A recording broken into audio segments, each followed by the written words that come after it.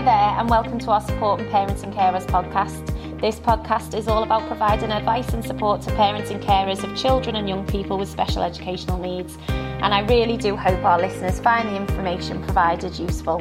My name is Claire Boyle and I'm the events manager for Witherslack Group, and I'll be hosting today's session, which will focus on something that can be tricky at times, and that's working positively with your child's school. And so I'm delighted to welcome our expert speakers today. We have Janine Drew, Senior Local Authority Partnership Manager for Witherslack Group, and Mike Hussey, Director of School Services for the ADHD Foundation. So welcome to the podcast, Janine and Mike. I know I've given a little bit of an introduction there, but before we continue on with our questions, would you guys like to say a little bit about yourself and tell us about your work? Janine, you can go first. Thanks, Claire. My name's Janine Drew. I've been with the Witherslack Group for almost 6 years now. My role is as Senior Local Authority Partnership Manager. So I work very closely with the local authorities at the point of referrals into our schools. But if I just take a step back from that, I work quite closely with parents who are making inquiries about our school, sometimes looking for information to be signposted. So there's a good mix of working with local authorities and with parents. Okay, over to you, Mike. Thank you very much. It's always great to be on the podcasts as well. And so my role really, I've been with the ADHD Foundation for just coming up to a year now. And so as part of my role with Director of School Services is working with schools to help with training. I deliver some therapeutic and educational coaching within schools, and a lot of that can be with pupils, with staff, but with parents as well. So it's a good mixture there. And before I joined the foundation, I was in middle leadership in schools as a teacher for nearly 10 years. And I think one of the big key things, which is why I think this particular podcast is so important of working effectively with parent carers and with schools, was that although I was an academic head of department and academic progress was how you're measured, it was always for me that was the byproduct of working properly to understand the child that you were working with, the pupil themselves. And so it had to be effective of pastoral, emotional, as well as academic, and the parents were a massive key part of that too. So I'm really looking forward to this session today. I think it would be great. Yeah. Okay, well, that's wonderful. So we'll move on to our questions now. So to start with, what would you guys say are the building blocks for developing good relationships with your child's school and working positively together? So who would like to? So for me, I always think patience. It's so easy to say, I think, with patience, and I'm sure Janine, you'll probably agree with this. It's so easy to say, but actually it is quite difficult to do because there's so much passion involved. It's passion involved from parents and carers because obviously it's your child and you want the best for them. But I think the good building block there is understanding that so do the school. As much as it might seem like a difficulty, schools are trying to do their best for the pupils too, and understanding that with a bit of patience to work together and trying to take some of that emotion out, I think is always one of the fundamentals for me. I don't know what your experience has been like, Janine, though. Yeah, definitely. I mean, patience is one key element, isn't it? I always think trust is a massive thing, and that doesn't come straight away, in anything in life, does it? But it is, I think, really, really important is that parents need to have sort of an element of trust in the school, that the school, as you say, want to do right by the child, and maybe, been in similar situations before. And it's vice versa as well, isn't it? A level of trust from the schools in the parents, understanding that parents might have had a tricky journey before they've even got to that point, and I think, trust again is another key sort of building block. That I think if you can aspire to, have that kind of level of mutual trust, that goes a long way. Definitely. Yeah. I think trust for me has always got built up through honesty and openness as well. A lot of times when I've worked with parents, there's been, we don't see this at home, and you kind of, but you talk to the pupil and think, but do you not really see it at home, or is that just a bit of a defensive mechanism? And it's that realised that there's the more we try and put those barriers up, the harder it's going to be, because it is wanting to help support that pupil. But if we don't know the whole truth as much as possible, that becomes a lot more difficult. And, parents have got an incredibly hard job anyway, but let alone after, a pandemic that we've just gone through, of really having to step up in different ways of being a parent and home, supporting schooling from home, and trying to step up in those different ways, looking after mental health and well-being, particularly of some of our more vulnerable pupils as well. Schools as on that, I've had to do that too, and work a lot differently. So I think now more than ever, it's a real understanding that there's honesty that's needed and collaboration in order to support pupils as best as we can. But I think that really gives us a lot of hope after this year, because we've had to do things so differently and so unique. I think it's a really good way forward. Understanding as well, and I think it's quite hopeful for the future if we can really grasp onto this opportunity now for how we support pupils. Yeah, there seems to be, because of what we've gone through over the last 15 months, I think it has in some ways created opportunities for us to move forward, hasn't it? And maybe do things a little bit differently to how we've done them in the past, because what the last 15 months has taught us is that things have changed on, sometimes it felt like a daily basis, but chopping and changing, and parents and families and young people and schools just having to adapt, to that very quickly. So, I think everyone deserves a pat on the back for kind of getting through these last 15 months. But also, like you said, a bit of hope in knowing that actually, what we've done in the last 15 months as mums and dads and, carers, as young people and as schools, it should really give us some confidence moving forward, really. Whereas I think sometimes you can feel like it's maybe knocked the stuffing out of you a little bit, but actually, on the positive side, I think there's when you look at what's been achieved by parents keeping things going at home and everything like that in terms of education, it's been absolutely a massive effort, but a wonderful thing. Definitely. And I think, Mike, you touched on the whole honesty thing. That's one of the things that we within our schools do say to parents, look, we want to know what's going on, warts and all. Don't be scared to share things with us that are maybe happening at home or happening or have happened in previous schools, because it's only when we've got the full picture, that we can address the needs, really. So, we don't mind the warts and all, if anything, that's the best, that's the key bit to getting the best plan in place, isn't it, really? And quite eye-opening, I think, too, for actually for some of that honesty of realising, people don't have some of those things that we thought they did, and what others may can seen as so simple, like laptops or access to the internet, freely available. We parents with multiple children will have to decide who had the laptop at one time in order to do the schoolwork. It wasn't, and so I think for schools it was quite a big eye opener of what's actually out there and what's needed to really support pupils, but families as a whole. Schools opening their doors for food banks and things like that as a way of being able to support what we originally just took for granted in a lot of areas, and that honesty, I think, has started to come back of what's capable for us to do that we didn't realise we could before. But for parents to hopefully have to work a lot closer with schools to say, actually, my child is struggling at the moment, or this really works well because I can see it in them because I'm working from home with them and I can see what they're struggling with, but I see what they can really fly with as well. Because it's I always think it's quite a strange concept, isn't it? You drop your child off in the morning for school in some sort of way, and then 6 hours later they come home, and you may get a thread of what's gone on in the day. Oh, it's so tricky getting the information out of them themselves. Like, what have you been doing today? and I know, because I don't have children, but I do have a lot of responsibility for my nephews, and I'll ask them what they've done. Oh, it was all right.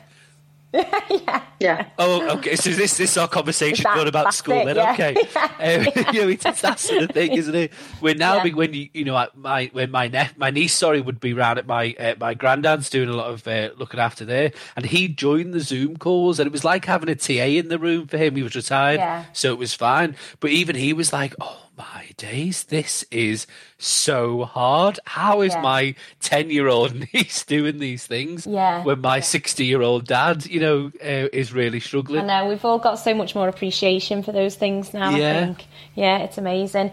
Okay, so let's go on to our next question now. So for parents who may have had negative experiences in the past with schools, some might feel really anxious when it comes to approaching teachers and schools in general with any queries or issues. So do you have any advice for parents or carers in that situation? And working with parents, what are the main anxieties that you see? Or what do they talk to you about? So I mean, it's really hard, I think, isn't it, for parents and carers who have got children with additional needs. Quite often they're following a different pathway, aren't they? They're going through, and quite often they have had negative experiences in the past. Regardless of the age of the child, you could have a primary age pupil that's had multiple fixed term exclusions or difficulties in school with challenging behaviours or whatever it is that's related to that child. I think what Mike sort of touched on is one of the things that we see quite a lot is that thing where parents see a different child at home than what they see than what schools see. So, for example, parents will have conversations with school to say, this is, as soon as I pick them up, they explode, they're in crisis, by the time we get home. Schools might be saying, well, actually, we don't see that. And they might not see that. So we're not saying that schools are, by, any stretch of the imagination, lying about it, But I think there needs to be an appreciation and an acknowledgement sometimes from the schools that although they're not seeing that actually it does happen. And quite often when that is happening, it's because there is an unmet need within school. Young people are bottling up their emotions and their feelings, and they're actually, kind of suppressing all those anxieties that they're having during the day just to get through the school day. So it's to be expected sometimes that when mum or dad picks them up, they'll either, explode in the car, and that's a difficult journey home, or they'll wait till they get home. So parents really are kind of seeing a different child. So I think, that's one of the things that we see quite a bit. So I think it does go a long way when schools can kind of acknowledge that happens and kind of look at, what they can maybe do during the day that might help those behaviours be minimised, for the parents when they're picking them up. That's a big one that we see quite a bit of. Yeah, and I think it's fine to acknowledge those feelings of where they come from, of that apprehension of going to school. A lot of parents that we've worked with in the past, it was from their childhood experiences themselves, they're negative with school, that sort of get, it's like a cyclical effect. It gets passed down onto their children maybe. Sometimes it can be, from almost an embarrassment, isn't it, of my child again. No one ever seems to have their children come and have to be spoken to. But actually realising that you're not actually alone, and that doesn't always sound comforting, but there is an undertone there of it isn't a personal attack on you. But again, I think with this, schools do have a responsibility of how they approach that initial contact as well. Of it can be at the end of a long day, or it is the 50th time you've had to do this with this pupil maybe. It can be quite frustrating to think, right, I've got to ring home again, and actually we need to see you again. But taking that step back and thinking, what's going on the other side here? Just like you said before, a lot of the time we do see masking within school, suppression at home, or masking in school and then explosion at home. Or what we can see is home, they are fine, but school is where they're letting it out. And there's, it's trying to understand. I've always said this and always believed it too, around, behaviours are forms of communication. So it's trying to then work out with the pupil what it is that's being communicated. Yeah, what they're trying to say. And one of the schools that I work with at the moment is doing a really fantastic, I think, a really unique but fantastic way of working. So they have this, what they'd call a ready to learn room, which in any other school, it's kind of like an isolation room. It's when pupils are not quite engaging within the lesson they go to for a period of time. Now, what they've decided to do is, as part of my work with them, we've got access to a cognitive profiler. So we use Do It, but there's loads, there is loads of other ones out there.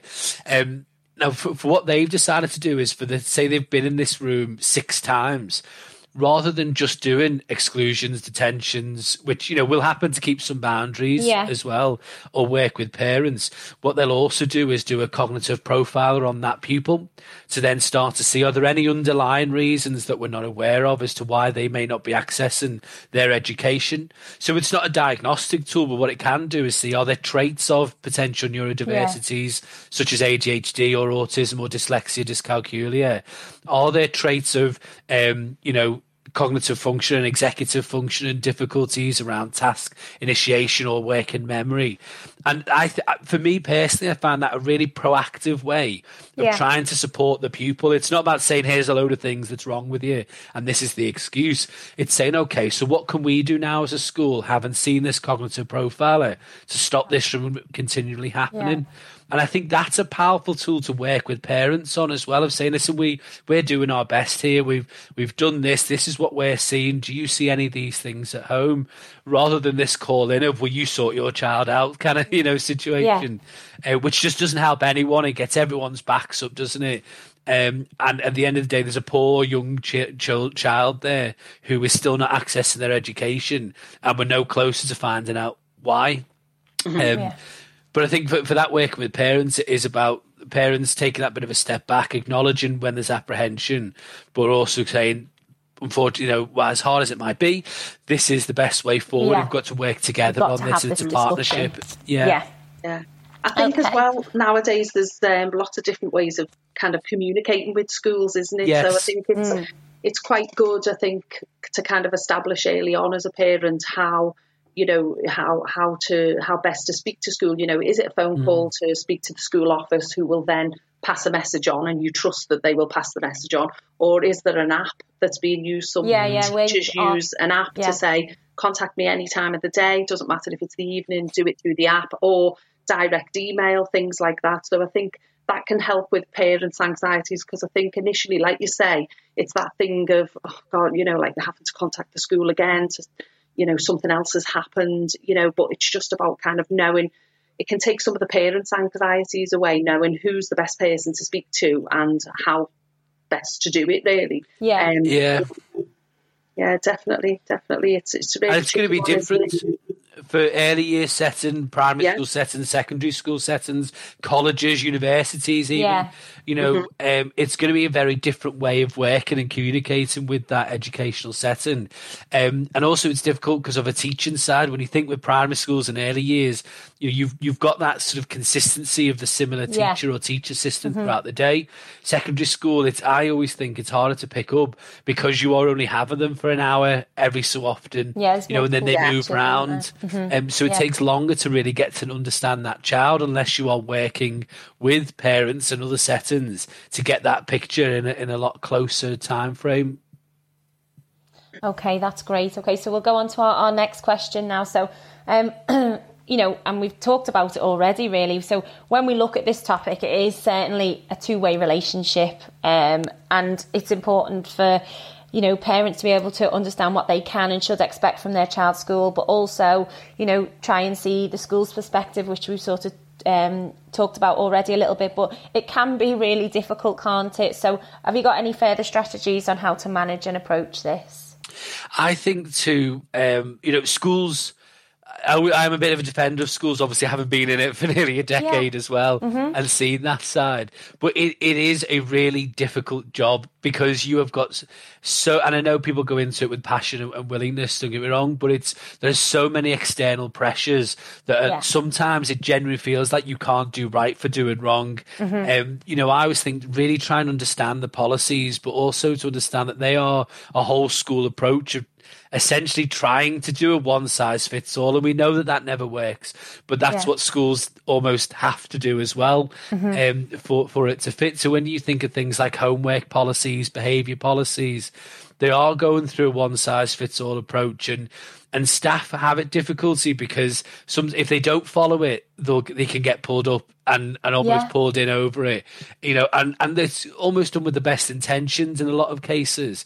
But if they do follow it, they can also get pulled up and pulled in over it. Yeah. And it's a really fine balancing act, and it is very difficult.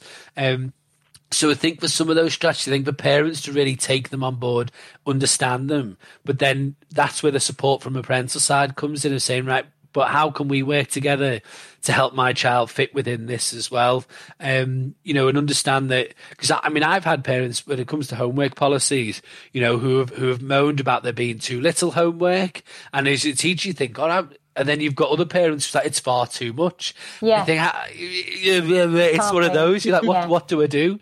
So you do try and work with it as a guideline in a lot of cases. And as I say, teachers are ultimately trying to do their best for their pupil, but it's unfortunate. It's a society in which we live in, isn't it, where there's a lot of expectation put onto teachers that is kind of away from their actual basic fundamental role of teaching a curriculum, which is the fundamental side of it.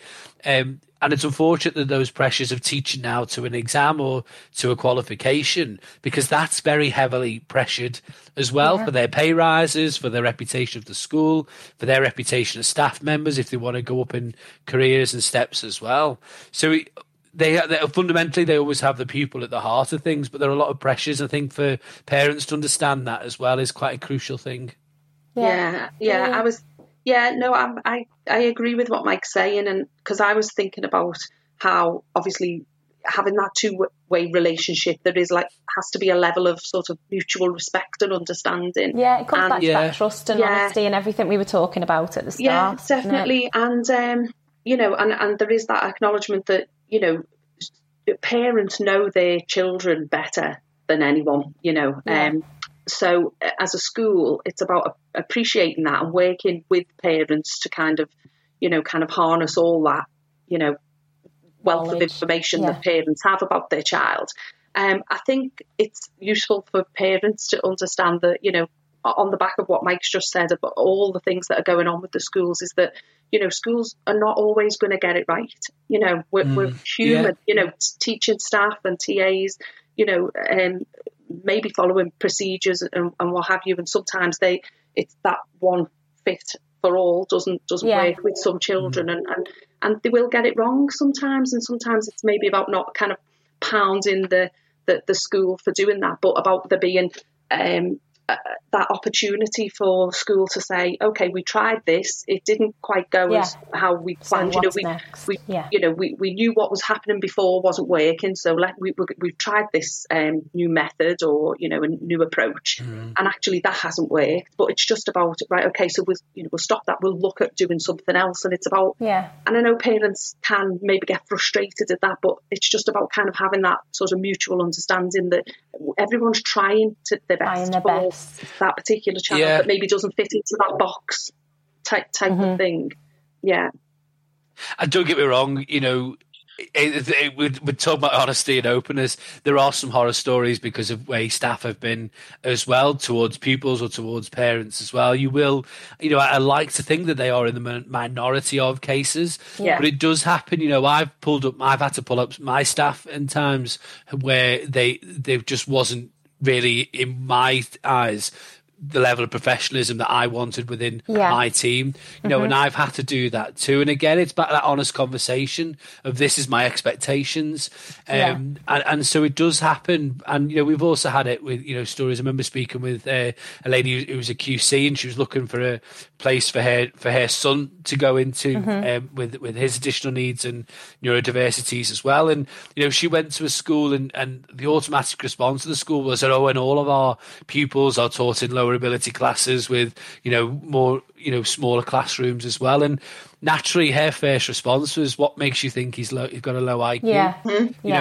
And so I think what you said there, Janine, is the opportunity, I think, is that key thing for me of, yes, we are not going to, as professionals, as educational professionals, we cannot get it right all the time.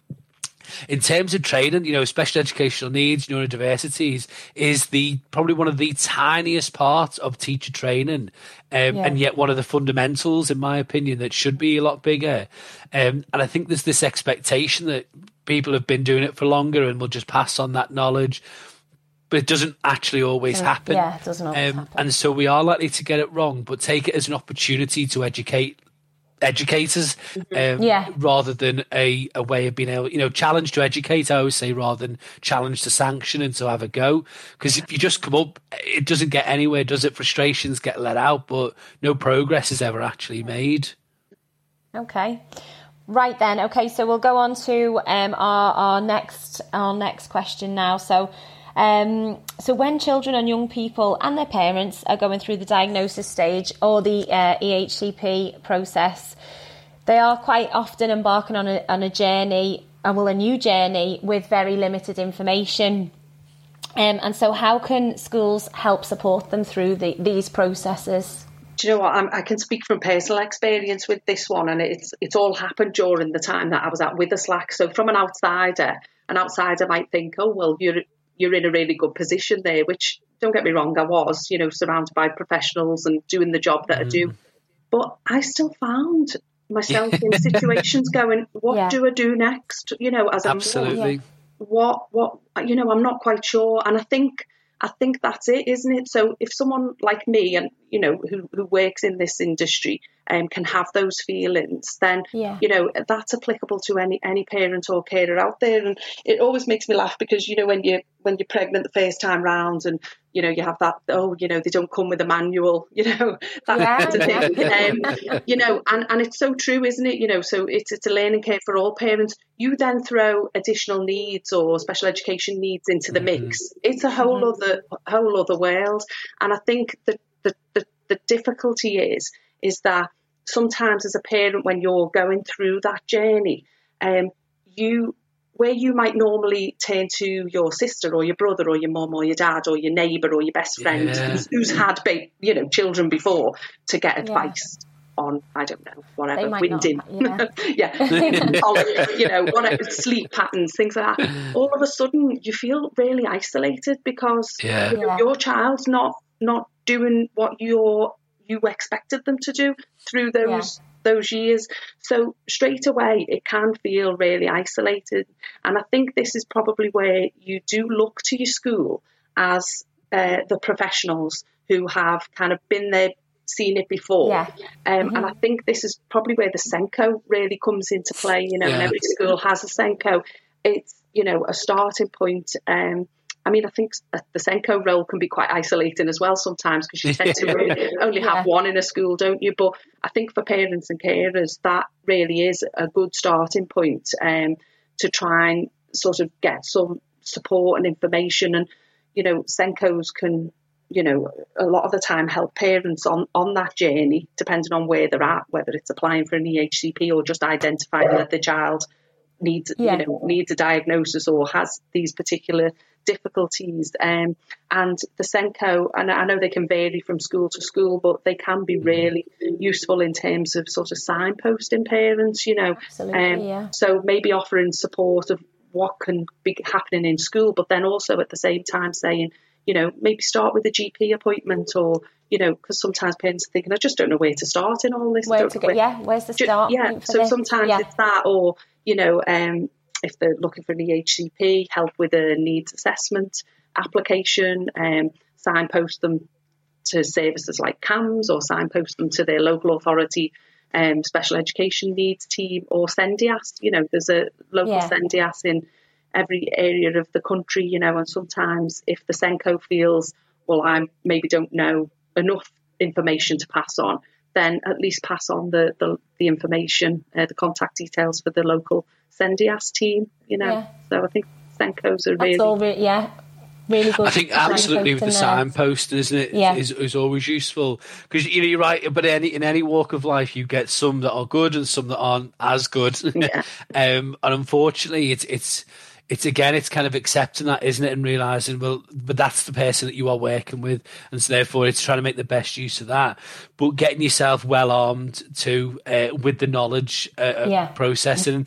And don't get me wrong, it is difficult, and you were talking about it being a journey, Claire. I think for some people it's more like a horror story, isn't it? When it starts out, looking what average waiting lists and diagnosis times being 2 years, and worse in some other parts of the country, 5 years in adults. And again, linking back to what we said before around parents' own experiences, maybe transferring on to what their experience is going to be like for their young children, if they've had negative with older siblings, how they're then going through it with younger siblings. And I work with a lot of parents who are in that situation as well. So there's parent and carer forums are always really good. Again, every area has one of those too, but there's real responsibility, I think, and with the SENCO role, I agree with you, Janine. It's quite an isolating role because you typically have one, and they usually are a teaching person as well. Few schools do have it as a separate role, but very often, in my experience, they've been a teacher, so there's workloads on that. They're always trying to balance out the two.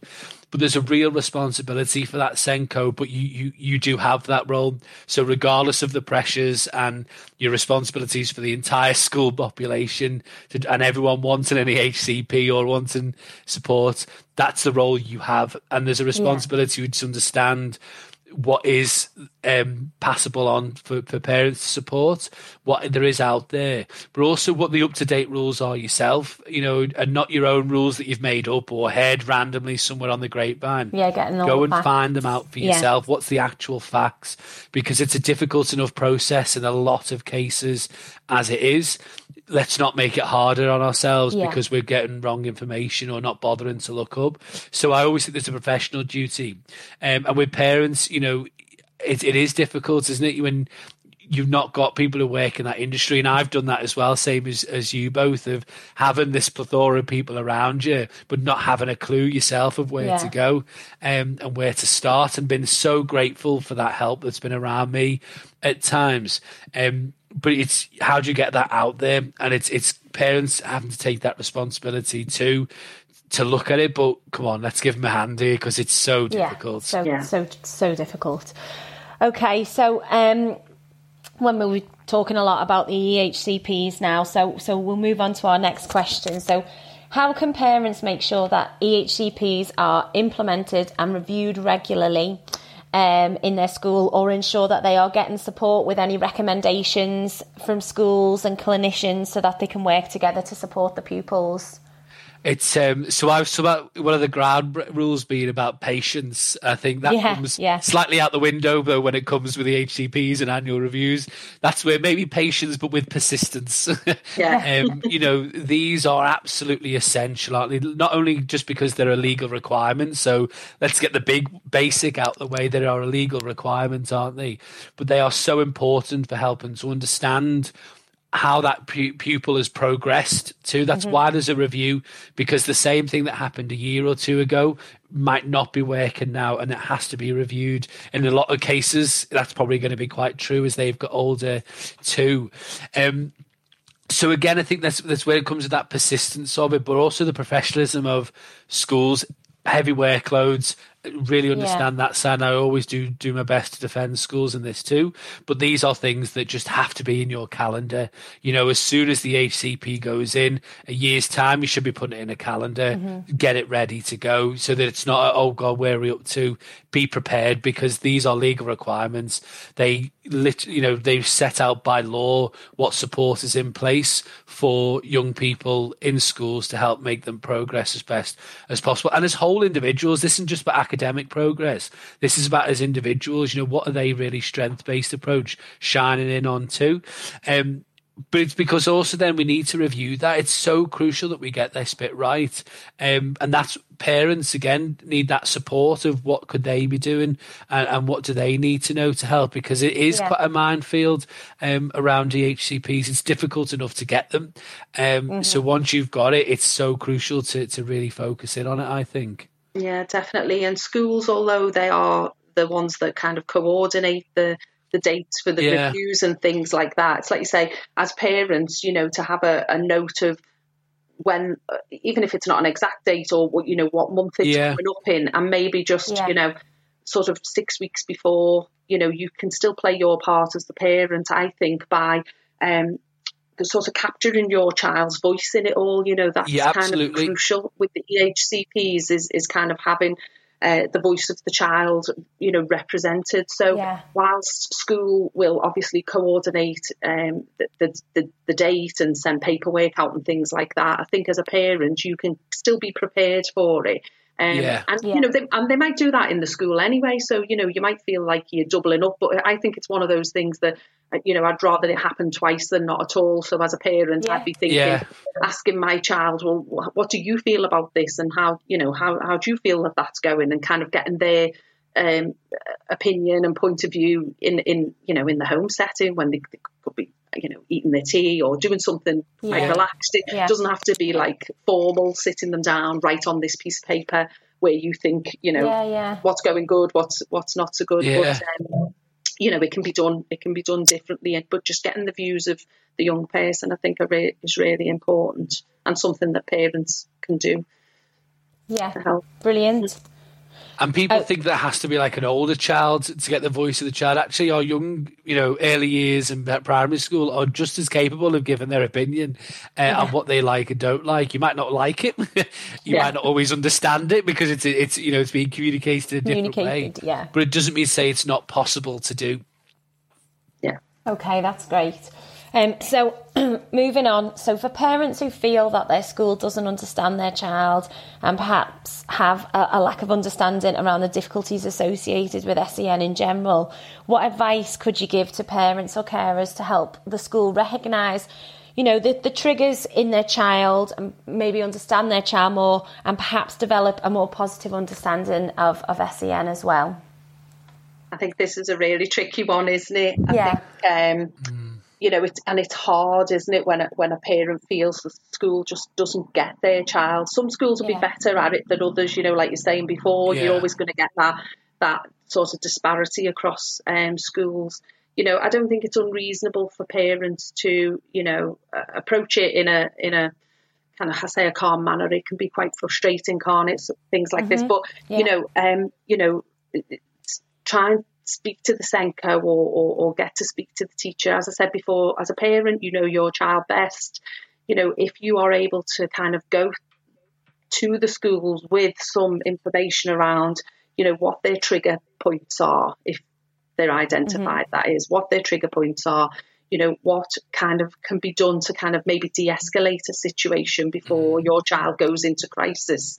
And then if they do go into crisis, what can a member of staff do in order to kind of support that child? So again, it kind of goes back to the whole warts and all things, being honest with school about how your child presents. You might find it really hard to say that they will, flip furniture, smash windows, kick doors, but actually we as schools need to know that, don't we? And we need to know what the triggers are for young people going into crisis. So it can be difficult when parents feel that school don't understand them. But again, just going back to what we said before about being honest, having that two-way relationship, good communication, contact the school, let them know what your worries are as a parent and for the reasons why. And as I say, the more information you can give schools and for schools to kind of take that on board, that's really helpful. I know at the Witherslack group we have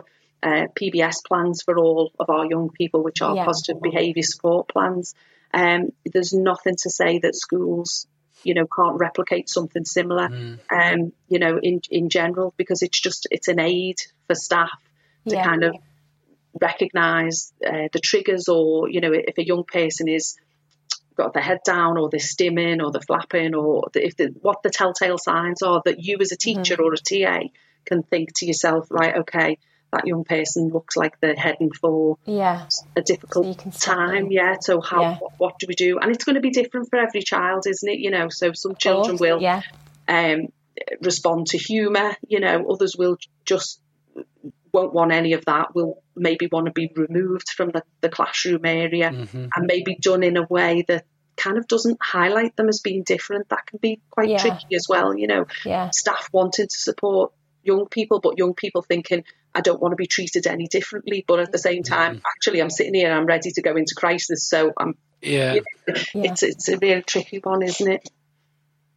And understanding, I think, with that is coming to, I always say with parents around keeping like a diary, a bit of a record of just, just try and make, are there any patterns here? A bit like what you were just saying around typical things, they're not triggers maybe, but also on the other side, things that can help de-escalate those situations that seem to have worked.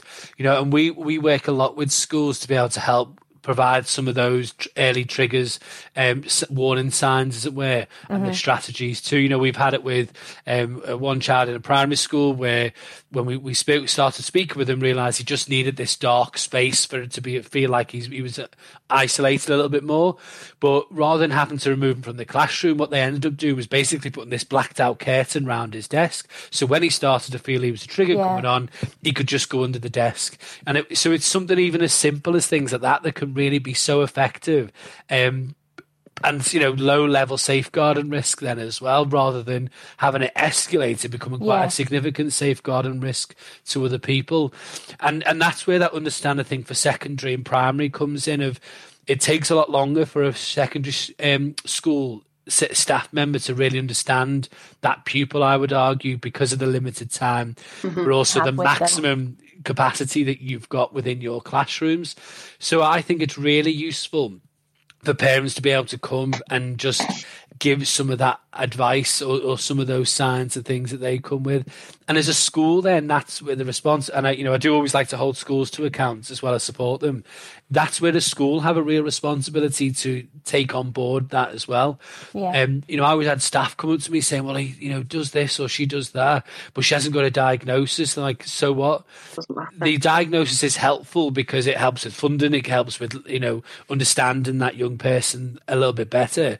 But it's also irrelevant because we know it takes maybe 2 to 5 years in some cases. Yeah. What we're waiting for, if the behaviour is this, what's being communicated, how can we help with that communication to support that child then? And that starts to turn around. A lot of the students that I used to work with, and then my staff teams would too, because it was a fundamental. But unfortunately, you do get staff who have been in the game for a long time or have got different experiences or don't believe this, that or the other, and so therefore they'll do what they do because this is their classroom. And that is unfortunate, don't get me wrong. I think it is few and far between, but it does happen. We have to acknowledge that. So what we're looking at is, can we help support that child for as many lessons as possible?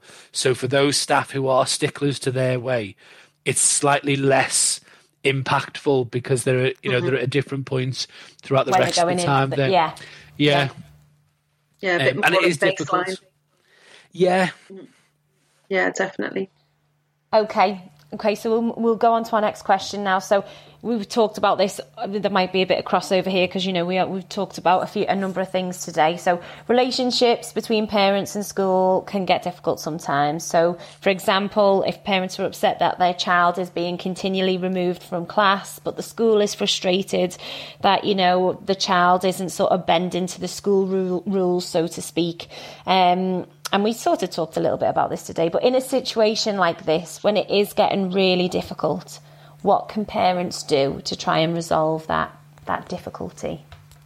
So it's as difficult as it is, emotion does play a bit of a vulnerable part to it, doesn't it? Because high, and unfortunately, I've had experiences of schools that I've worked in where parents are banned from coming on to site because of the high level of kickoff, because of what's gone on, and just plain rude, but also quite a bit abusive, verbally abusive, if not bordering sometimes physical abusive to members of staff. And regardless of your emotional level, that's always just unacceptable. And regardless of what's happening, that can never be accepted in a place of work and a place of support for a young person. So the advice that I've sort of gone through at times with there is to try and take a back seat, try and see what others may well be seeing if you can, or try and bring someone who's a bit neutral into the conversation with you. Whether it is maybe a friend or a family member, another family member who's not quite as emotional about it. Janine, you were talking before around Sendias or parent carer forums, or just someone else who could maybe come in that provides that little bit of perspective for the parents and helps them to interpret what's being said. Schools, we can use a lot of language, can't we, that just isn't understandable as easily or doesn't transfer in the same way as it's intended to. We have it in the technical language, or there's the one size fits all. We've got our rules, and so that mediator, I suppose, is quite a crucial role for some people who can just help school to see a little bit of that too, of okay, but some of the pupils I've worked with, they're always in this ready to learn room because they never have a pen. Right, okay, are we looking at maybe ADHD, or task initiation or planning and organisation, executive dysfunction in some way? Right, well, they're always never going to have a pen. They're always going to end up in the room. What can we do to help support this? And I say that school that I work with have done a brilliant job of being able to flip that on its head. So what can we do that supports that pupil? Let's always just have a pen for them, because is it really the biggest issue in the world if they don't have a pen? No, it's hard, but it's not the biggest issue we could be facing in our day. Yeah, I agree. I mean, I haven't really got much to add to that one, because I think, you've kind of covered everything there, Mike, but I do agree with the whole, the pen thing. It can, it happens all the time, doesn't it? And it can be frustrating. And it's like, look, you're 15, you should be able to do these things now. But I'm sitting here now without my pen because I didn't get organised this morning. But yeah, like you say, it's not the biggest. Do you really want that to be the focus of how the rest of that child's day is going to go because they haven't got a pen? It can sometimes be about the school sort of. It's tricky, isn't it? Because for some schools and for some mainstream schools at secondary, you've got 1,000 pupils that you're dealing with. So I get it, I do get it. But I think, I think it can be frustrating for parents, can't it? When they feel that the school doesn't get their child. But like you said before, it's kind of managing or trying to manage those emotions because it's never acceptable, to be in a situation on a school site or elsewhere where, your passions are running so high that it is, borderline verbal or physical abuse, And take that time to reflect, as parents as well. And I say, I'm not a parent, but I do have a lot of responsibility for my nephews. And I always use this as a very prime example. So one of my nephews, he's just turned 9, he's ADHD. And I know that there's times where I've forgotten to give him his medication. And yes, he's 9. Yes, he knows he needs it. But actually, I'm 32. My responsibility is to look after him as well. So if I've not given him his medication, I've got to reflect and go, when he is being impulsive, when he is coming across as being rude or really wanting something or not letting something go, I have to take that step back and go, as I say, listen, I'm sorry I've not given you your medication. I'm going to get it for you now. And this is why this is, but nor is this an excuse for us to just not have this boundary in place. And I've done this where he stayed over at mine. I forgot to give it in the morning. I've had to rush back and, I've had to go to the school and tell his teachers so the teacher knows that this is why this might be happening. So can we give a little bit of leeway? It is my fault as the person looking after this 9-year-old that he didn't get his medication. And I think there is similar things of reflecting back for parents and carers, isn't there? Of, okay, have we made sure in the morning when they've left school, their pencil case is there now, their homework is there now? It's like the socks in the washing machine scenario, isn't it? They go in as 2 and they come out as none or 1 or whatever. And that can exactly happen with homework and thing. It goes in the bag, it's left the bag, and somewhere between then and home and school or that lesson, it's disappeared. And it's absolutely gone somewhere. So we know that those things do happen, but how can we limit as much of those risks as possible by making sure we are there preparing that young person too? With some really great reminders, things like that. And accept that respect. Again, it's few and far between, isn't it? But when I was a form tutor, I had a particularly what's seen as a particularly difficult young person, and so I rang home as thinking, I was quite fresh in my teaching days. I'll ring home, see what support I can offer, And the answer I got back was, "You're the 3rd person who's rang me now today. Do I really have to be responsible for my child between the hours of 8 o'clock and 3 o'clock?" And it really threw me, because in my head, the obvious answer was, well, yes, of course you are. How are you even asking me this as a question? But so it's that's where for me that accepting responsibility comes in it quite appropriately too, of saying even as parents, yes, we are still responsible for our young people even during those hours. This isn't an off you go and everything suddenly goes with that too. Okay, no, and there's some great advice there, especially around the mediator as well. Yeah. You know, that's really practical sort of stuff that people can put in place relatively quickly, I guess. Okay, so this next question, I know, is certainly something that I have sort of felt the impact of, really. But since the pandemic, a certain amount of face-to-face contact with school and teachers, it's been lost, really. And so how can parents and carers try and bridge this gap when there are still so many restrictions in place as well? Yeah, there are. And I think, you know, for the majority of parents who have children at mainstream schools, this is applicable, isn't it? You know, not being able to kind of, well, I don't know about your school, but my school says don't come to the school office. You know, there's an order. You can't chat in the playground. Can't chat on the playground. Don't chat to other parents. Don't hang around. Don't approach the door where the children are coming out of. You know, we have markers on the playground, so you're not even kind of getting up close to the teacher to just, you know, to ask. So it has been difficult. I think because.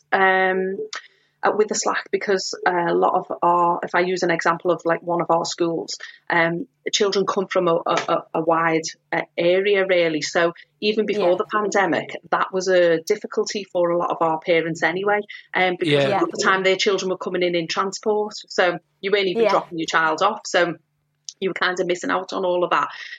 So I know that from our school's point of view, you know, from With the SLAC school's point of view, we've been kind of tackling this problem for a long time, even before the pandemic. So, you know, we've had sort of regular contact with parents, phone calls home, as you say, Mike.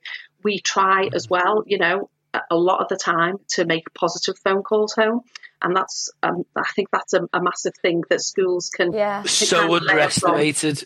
Honestly, you know, the amount of parents that kind of get to us with their child, and then they might get a phone call the following week, and it's because something positive has happened, and they've said, I've never had a positive phone call. It's only ever been so disheartening, isn't it? It's only ever been to tell me he's done this or she's done that, or, you know, it's always been negative. So as soon as that phone goes, or the number, you know, kind of it's like, what's coming? It's that fear of dread, isn't it, for parents? So that's something we've been doing for a long time, which I think is a really good practice. Is, look, everything's fine. I'm not ringing you to let you know anything's wrong. He's had a really good day, and you know, we did this today, and he was, you know, he was really good with a new member of the class, and, you know, so just any sort of positive feedback is really good. I mean, we try to kind of mix up the type of media that we use for communication. So I know it's not the same for all schools, but we have regular newsletters that we send home. We have things like parent mail that we can email out. We also involve our parents in surveys, so they feel like they're involved in the kind of decision-making processes of the school. But I know it is tricky. It's I think as we're getting more used to the world of Teams meetings and Zoom meetings, that's really helpful as well. I know a lot of our EHCP reviews have been done, you know, via Teams, which, you know, it's not, you know, I always think face-to-face communication is always going to be the best, isn't it? But it's the next best thing. And it depends, doesn't it? Some people might be more comfortable with, you know, sending a message and apps, and I suppose that's the one of the great things we were saying before that's come out of a really tricky time, is that we have got more opportunity to use other tools now for that communication. But I guess for me, I really miss that sort of face-to-face contact in a way, really. And a lot of it's like timed now as well. I know with like parents' evening, for examples, if you've got 5 minutes and after 5 minutes, it automatically closes. And so I think prep is going to be quite key then, to prepare for that meeting so that it can, you can keep to your message, you can keep it short, but you can keep it focused to what you need. And yes, absolutely agree on let's try and get with that positivity, at least to balance it out, because you're right, a lot of people who are going to be listening to this, they're not coming to a podcast like this because everything's fine and perfect, are they? It's because there are, and the chances are therefore there is a lot of negative phone calls coming home. And I always remember one parents' evening, and it was a child who I actually quite liked, bit of a handful, but I actually really got on well with. But you could just see his mum going round and round, getting more and more deflated with every staff member. Yeah. And then she came at my desk, and you could just see the weight, like the physical appearance of her, there's the weight on her shoulders. And I was actually talking about how I quite liked having him in the class with me and things.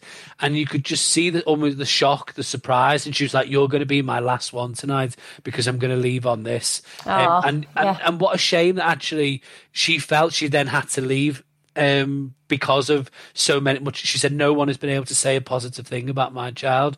And you think, if that's going on in that classroom, in my head, I was thinking, no wonder he acts the way he does.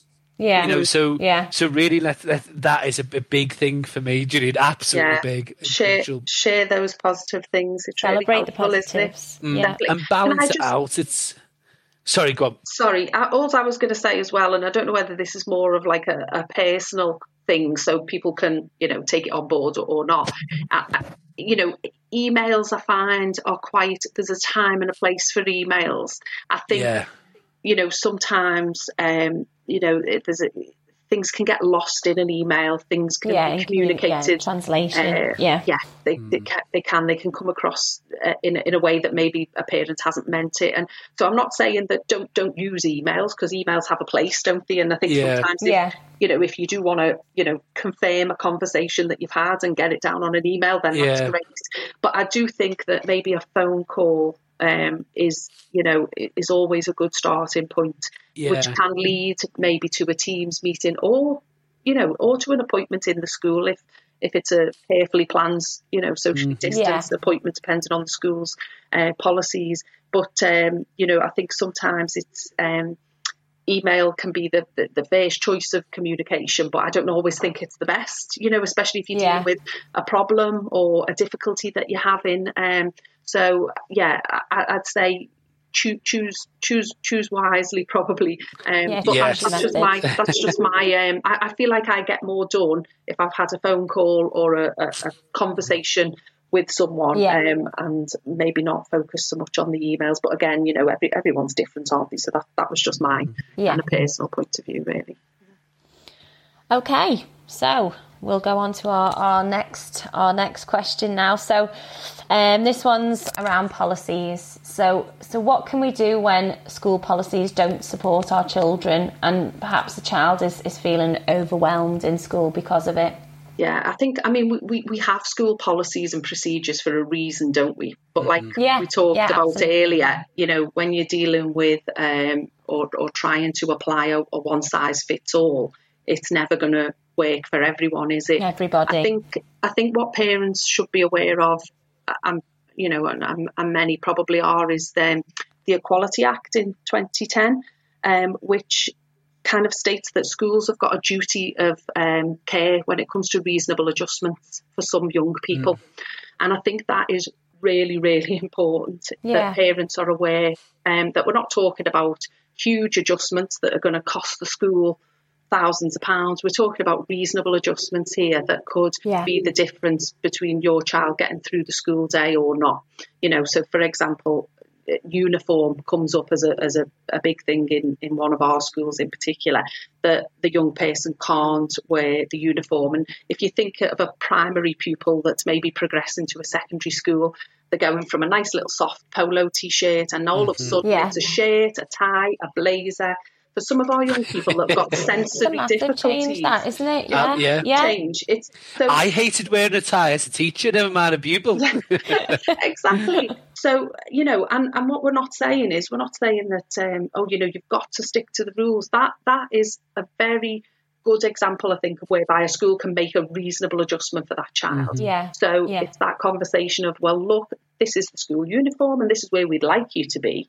But I think there needs to be an understanding that with a lot of young people with, say, for example, autism or sensory processing difficulties, sensory needs, whereby, uniform is an issue, it can change over time. It doesn't mean that they'll be forever wearing a polo shirt, or not wearing a tie. But a lot of it is driven by anxiety, isn't it? So they're starting a new school. They've got a lot of anxieties around new people, new staff, moving around the school, which is something that they don't really do so much in primary. So there's a whole host of things that might make that young person anxious. And then on top of it all, you give them this uniform that they feel like it's, ripping them to pieces.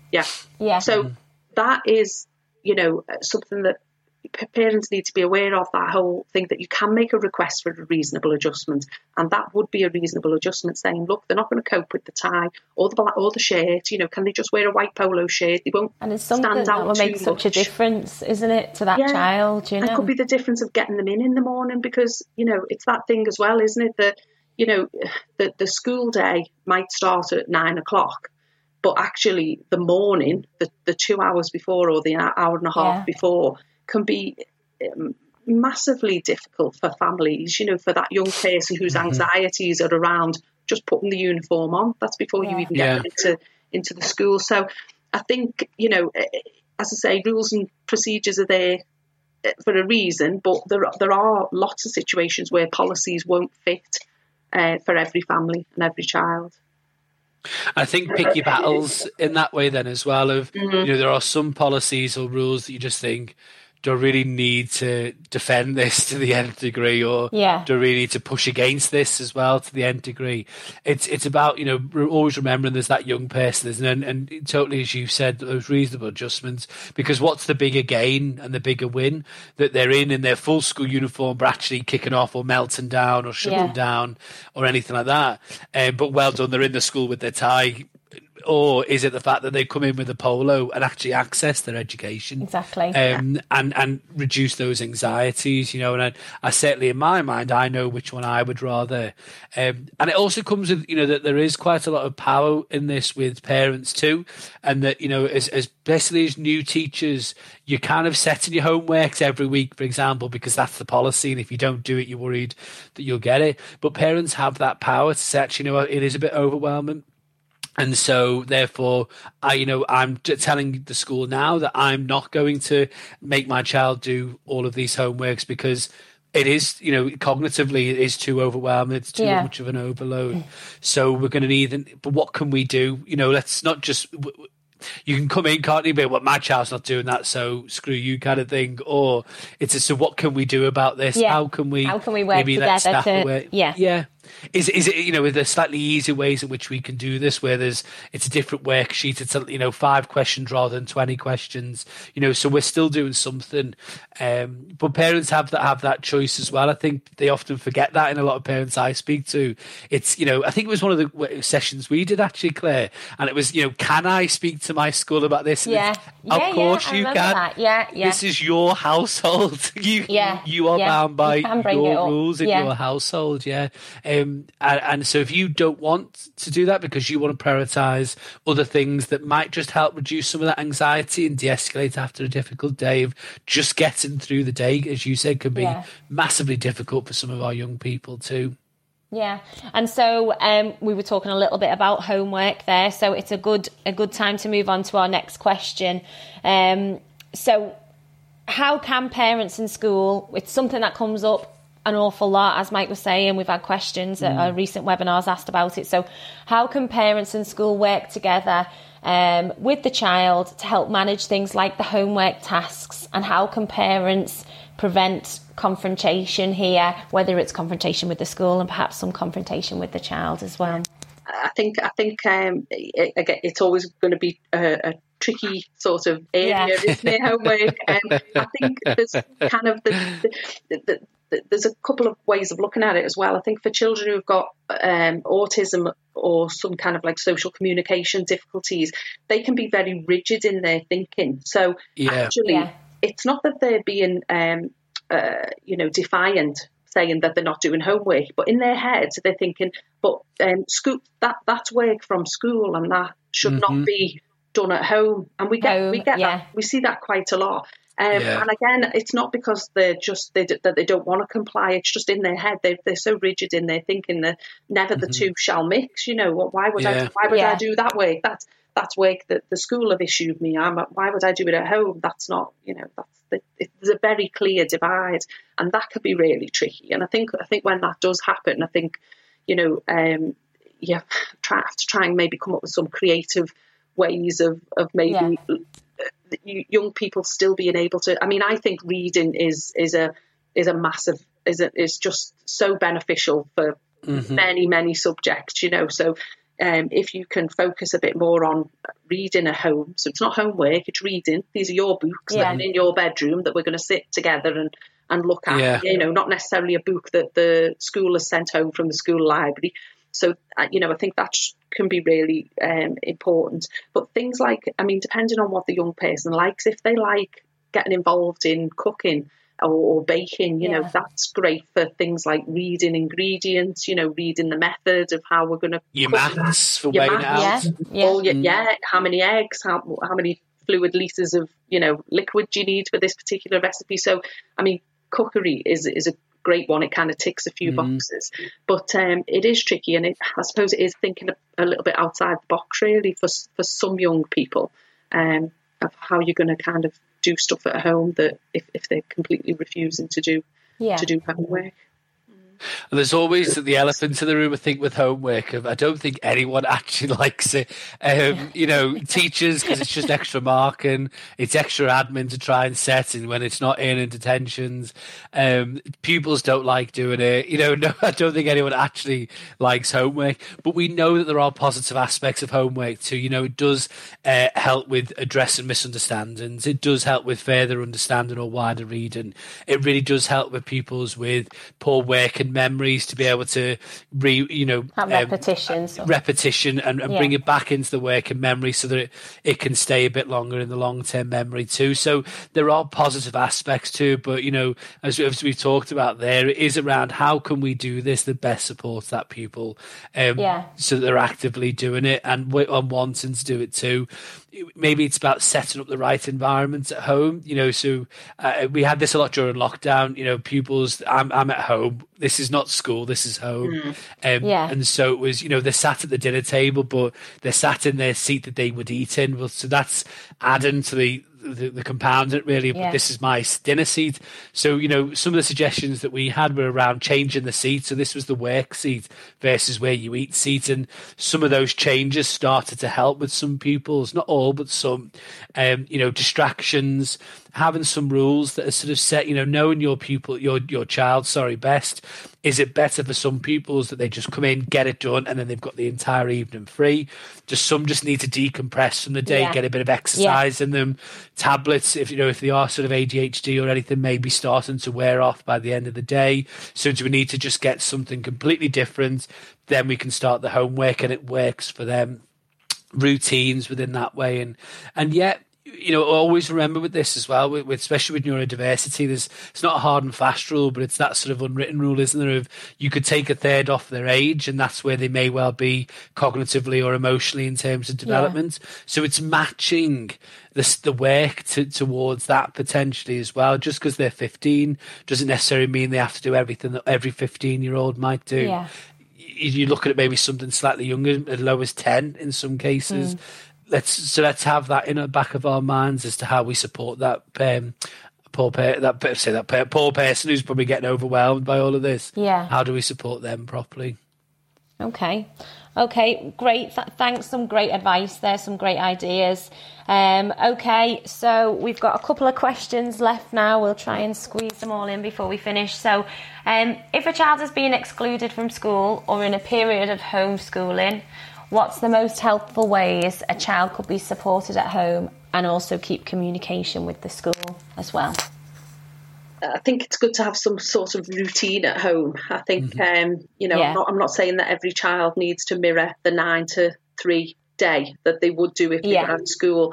But I think if there is some sort of routine around, what the day is going to look like. so that young people, so that's not a surprise to them. That's something that they're used to when they get up, they have their breakfast, and then maybe it starts with, I think maybe subjects like literacy, maths, things like that of a morning that are maybe, if that's the best time for your child, but it's also about recognising that mornings might not be the best time. That might not be the best time. They might come alive after lunch, so that an afternoon might be better for things like that. So that's important, isn't it? And I think visuals can help with a lot of young people, to have absolutely kind of visuals around the place. And like Mike said, are you doing the homeschooling at the table where you eat at? Is that going to be a tricky point? Because this is where I sit down and eat. Have you? Not everyone's got the luxury, have they, of having a spare room? That's the trouble, isn't it? Same in our house. If I'm working from home, I don't have an office or anything like that. I sit at the dining room table. Me too. So it's maybe it is about changing it round. Yeah, you're sitting at the dining room table, but like Mike said, you're sitting in a different seat, so puts a different perspective on it. I think if you keep the teaching sort of short, at half an hour, regular movement breaks, keep things sort of short, sharp and sweet, I think, really, because you just don't, it's really difficult. You don't want to be getting in situations where they're lolling over the table, don't want to do it. I've been sitting here too long. We all know how that feels. Get up, have a walk, have a movement break, things like that. It's tricky. It's a tricky one because it'll work some ways for some families and it's going to be different for others. Yeah. I think I agree. It is going to be different for different pupils, and it's a punishment, isn't it? In one sense, because obviously they can't go out and see their friends in school and socialise. I often think sometimes there's a big opportunity within this, though, as well, of being able to actually really showcase how your child learns best. And so I think definitely keep contact with staff, know who it is, maybe set upon, some agreed dates or times so when updates are going to be given and things like that. With the young person, it's setting out those responsibilities and those actions as well. But there is that opportunity to be a little bit different. They're in school because a need isn't being met. Let's face it. Regardless of what's happened, needs aren't being met within sitting behind a desk for an entire day, learning those particular topics and things in that style too. And we know, don't we, that the vast majority of pupils who are excluded tend to be neurodiverse. Autism potentially can't live within those rigid rules that the school system has set that doesn't match with what their understanding or reasons for why is. ADHD, get bored, get distracted, start making up their own fun because that's the way their brains are wired to keep their attention arousal. So the needs aren't being met for one reason or another. So at home, we have that opportunity for shorter breaks to showcase that actually they do work to help improve focus. Movement actually does help because we've been doing this all day. Being able to not just have to sit behind a desk all day, but lie down on the couch or go up and sit on this or sit across the couch, because that movement or that different way, standing up, has been a big thing for them. Being able to teach it differently, through rhyme or creative ways, maybe that isn't just let's do question answer. Let's look it up with some visuals online. Let's get a bit of a TED talk, different ways that can actually really spruce up that education. The little thing I would always say is potentially look at doing a cognitive profiler. You can get them quite cheaply out there, to be fair, quick ones. Just more, not as an excuse of, well, look, this is what was wrong with my child, because I hate that. There's nothing wrong, but these were the needs that may not have been being met within school, and looking at it from that perspective, it's being strength-based and proactive then. Yeah, definitely. I also think I'm probably right in saying that most young people, even our primary littlings, love IT. So, you can incorporate some of that, so it's okay. This is maybe the subject that we're talking about at the moment, and we're looking at. Let's just get the iPad ready. You Google what you think is going to be they the love answer that to this. responsibility, don't they, of just having the iPad exactly. in their hands, and sort of thing. Definitely, and it's not you then as a parent saying, right, we're not looking at, put the iPad away. You've been playing on that this morning, put that away because now we're doing our work. You're separating the two when actually, we all know that IT is a crucial part of everyday life now, and it's not just for games, is it? So it's about saying, okay, get the iPad in front of you. Let's have a little look at, the questions or whatever it is we're looking at, and you can, Google. Not the answers, but if we're doing a bit of research, why do you think this is happening like this? Or well, let's have a little look at, what does what does Alexa say? That's the big thing in our house at the moment. What does Alexa think? We she said, Sorry, Claire. I was going to say, we got like a spellings app for our girls, and they love, like, they don't play on it, but if they get the questions right, they get like this little character, sort of, they win a character type thing for getting the spellings right. And that has just changed, like, practicing their spellings overnight, because they just love winning these little characters type of thing. So I suppose it's just about like finding what works for your child, really. Finding what works for your child, and it's almost parents can get a little bit ashamed of saying he's playing or she's playing, but actually what's happening is learning. They're getting instantly rewarded, which is, neurodiversity, very key thing, not prolonged reward or in 5 years time kind of thing. They're getting rewarded for doing their spellings correctly. You can do the exact same within, maths on a lot of apps as well. And computer IT really good for dyslexic, dyspraxic pupils as well, who hate the handwriting. It's really laborious. It's really painful, physically painful. And again, what's the outcome? Well, they're showcasing what they know. Does it really matter if they've wrote it out by hand and really been pained by it, or typed it out and found it a bit easier? And still showcase knowledge. What's the big gain there? Yeah, definitely. Okay, right then. So we'll go on to we've got final two questions now. So we've touched a little bit about sort of morning like routines and that time before kids go into school and everything like that. And it can be a tricky old time, that getting everyone ready for school. So we know that's something that could be affecting a child's behaviour, and enjoyment of school could be either regarding sleep difficulties or that morning routine. So have you guys got any top tips to help parents and carers get their child in a positive place to sort of start their school day? I think this is applicable to lots of parents. Absolutely. And I think it's one that we all aim to do, but we very often fail at. I know myself. I say, I recognise the times and the occasions when I've got the routine in place and I've been organised. I think they're the two key things: routine and being organised. They're key. Absolutely. And I see when it works like a dream, and I think, I'm going to do this all the time now. But then life gets in the way, doesn't it? So it's almost about being disciplined with yourself, I think, as an adult, to make sure that these things happen. So I think, the night before, it is important to have that routine, maybe have a sort of outline timetable, if you like, in your head of how many hours sleep your child is going to need, which is going to depend on their age, isn't it? And I think I as a parent, I've often Googled that, how much sleep should my 8-year-old be getting, so I think we've all been there and done that, but to kind of have an idea of what works best for your child, and actually they need 9 hours of sleep or whatever it is, and kind of work it backwards, so you've got a firm idea of when they should be in bed for sleep, but also what's the wind down time that is on the run up to that, and I know I said in the earlier question about how IT can, it has its uses and it's important. I do think screen time of an evening should be minimised, if not, cancelled out maybe an hour before they go into bed, so they can have it before that, and they know that that's, part of the routine is that, you can, have a little play or go on the iPad and YouTube or whatever it is that you want to do. But actually, once we hit 7:30, you're not going to bed straight away, but the iPad goes off and we put it on charge ready for the next day, and have little things like that.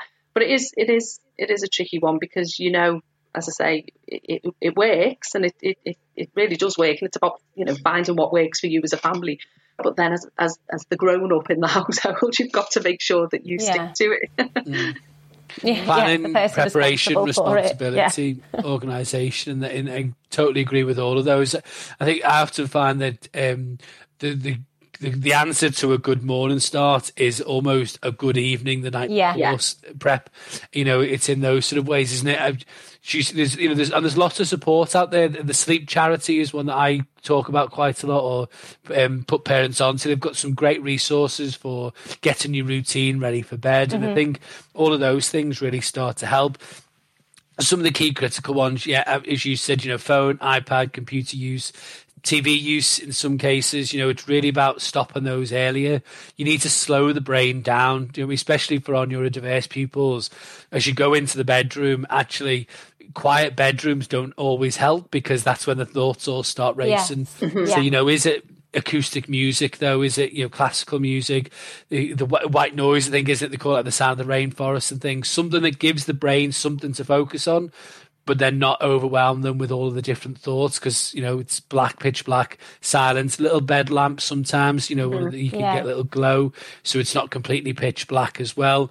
But that prep beforehand is key. Know your child, isn't it? Does exercise before bed actually help, or does it hinder because it gets them all wound up? Yeah. Walking outside, round the block, even doing some sort of mindfulness. Everyone always just think it's sitting there with the legs crossed going, doesn't it? No, it's slowing the brain down. Is there some sort of just, chill out time that we can have, slow the brain down before it gets to bed? Some more of the extreme cases, it might need to be looking at medication. I'm not for or against meds, but, it might have to be something that you might want to consider at least as an option. But I think, and then what's happening the next day? If you're someone who's rushing around constantly in the morning, let's stop. Let's reflect on that. Yeah. What can we get ready the night before? Where's our sock drawer? Is our clothes out on a hanger ready to go? Have we timed our morning routine? So do we know how long it takes to wake up, to get a shower, to have breakfast? Right, let's factor that into then, right? So you've got a choice. If you're going to take 15 minutes to do this, you're then going to have to wake up at this time. If you're going to take 10 minutes, though, then you can wake up at this time. Given that choice there. Some people with medication in the morning, I've known as well, where they'll do a 2-alarm system. So they'll wake up slightly earlier, take the med, go back to sleep, like a bit of a quick wake up, so that the medication's set for when they wake up and go to school. Yeah. I've known that happen a few times in the past. But also then seek some reward. So I do this with both my nephews. I know it's going to take this long, so I might wake them up slightly early and say, right, you've got 5 minutes spare. You can extend that to 10 minutes to watch something before school, or you can close that gap so that we're leaving on the 0 minute. In my head, I know I've got a buffer time, so there's always time plenty for them that might take, whether they're being a bit slow or not. But I always keep that then as that reward as well. So you can watch something for an extra 5 minutes, or you can watch something because you've got ready quicker, and it works, and it absolutely works wonders. Sometimes they're shattered and they don't care at all about the reward because they're just too tired to think properly. But sometimes, and it's holding on to those good times, isn't it? Wake up positive, keeping ourselves calm, because if we're rushing around going, come on, quick, we've got 5 minutes, you're only going to get them petrified. Yeah, definitely. No, it's good. Really good advice there. Yeah, really good. Okay, so our final question now. So any top tips we can finish on, a do's and don'ts list sort of thing for working positively with your child's school? I said, do let your child know. Not your child, sorry. Do let your school know about your child, about your worries and anxieties for your child. Don't suffer in. I suppose that's a do and a don't all in one sentence, isn't it? Don't suffer in silence. Do make contact with your school and start those, communications with them. Really key. Let your school and make those. I would say make those communication early. Yeah, absolutely. We talked earlier about the warts and all, be honest and open with the school, and don't worry that you think that what you're telling the school they'll never have heard before and they're going to, oh my gosh, because chances are they won't think that, they'll have seen other children that have been coming up through the year groups previously that have done that. So, I think sometimes as a parent we think, oh gosh, because what we're seeing as a parent has never been seen amongst our family. You know, all the cousins are fine. They're all neurotypical. They all go to mainstream school. And what I've got is a child that's not, you know, behaving how they should. So sometimes it's that feeling of, oh gosh, I can't tell the school that bit, you know, or I can't tell the school what they did last night or what they did at the weekend. But actually, you know, you can. And schools, you know, chances are won't be surprised at the levels of behaviours that you might be sharing with the schools, you know, that you're seeing for your child. So be honest if you can. Yeah. Okay. Mike, have you got anything? I definitely think that, be honest, I think with yourself as well as with your school. So it's, you know, almost don't lie to yourself, I suppose, is the opposite of that, isn't there? There definitely needs to be that sort of patience, but, you know, there is going to be times when there's persistence that's needed. And I think parents always forget this, and it's how you come across, isn't it? Take that step back, reflect on yourself, but also you are in a position of where you can ask to for clarification, you know, as to why were they in a detention, you know, why you can ask the school for the reasons behind their actions, behind their decisions. But I also would say, you know, ask for suggestions to help. You know, they show that you're willing to listen and take on board some of those suggestions. And then the last one I would say really is be proactive yourself. So, you know, support, and not just proactive with talking to the school, but with what can you do with your child and what can you look up, these typical traits or behaviours that might well be you're seeing to try and help and implement them so that you can help work with the school and give them some advice too. Yeah, and you know, the other thing I was thinking that I found really quite useful is, you know, we talked earlier on about how schools, you know, should pick up the phone and make that positive phone call, you know, tell the parent something positive that's happened. Well, again, two-way street, you know, if as a parent you feel that your school has done something either over and above or even just implemented something that's really worked for your child, it's really nice, honestly, you know, from a school point of view, when you get a little email that's just a couple of sentences long to say, I've seen such a difference in my child. Thank you so much for your support. You know, it's just lovely, because I think even the school staff need a little pat on the back every now and then. And just get that, you know, that little positive. See the difference they're making. Yeah, absolutely. You know, and I think by doing that, it kind of bodes well for that relationship building, doesn't it? You know, because the staff feel, because like Mike said earlier on, you know, it can be hard for staff when they're up against all these different requirements and pressures, and responsibilities. You know, and they have the child, you know, and the child's interests, you know, in the centre of everything, and want to do right by the child, but they get pulled in lots of different directions and sometimes feel that they can't do right for doing wrong. So it's really lovely, you know, I know from staff that I've worked with, when they've had that little email that just says thank you to the class teacher, or thank you to the team, or named an individual. It's really nice. So I think that can be helpful as well sometimes, if you feel as a parent that school have done a good job with your child. That's nice. Absolutely echo that. Absolutely. Such a positive thing to finish on. Thanks, Janine. That was lovely. Yeah. Oh, you're welcome. And that was the whole thing was amazing. What a great discussion.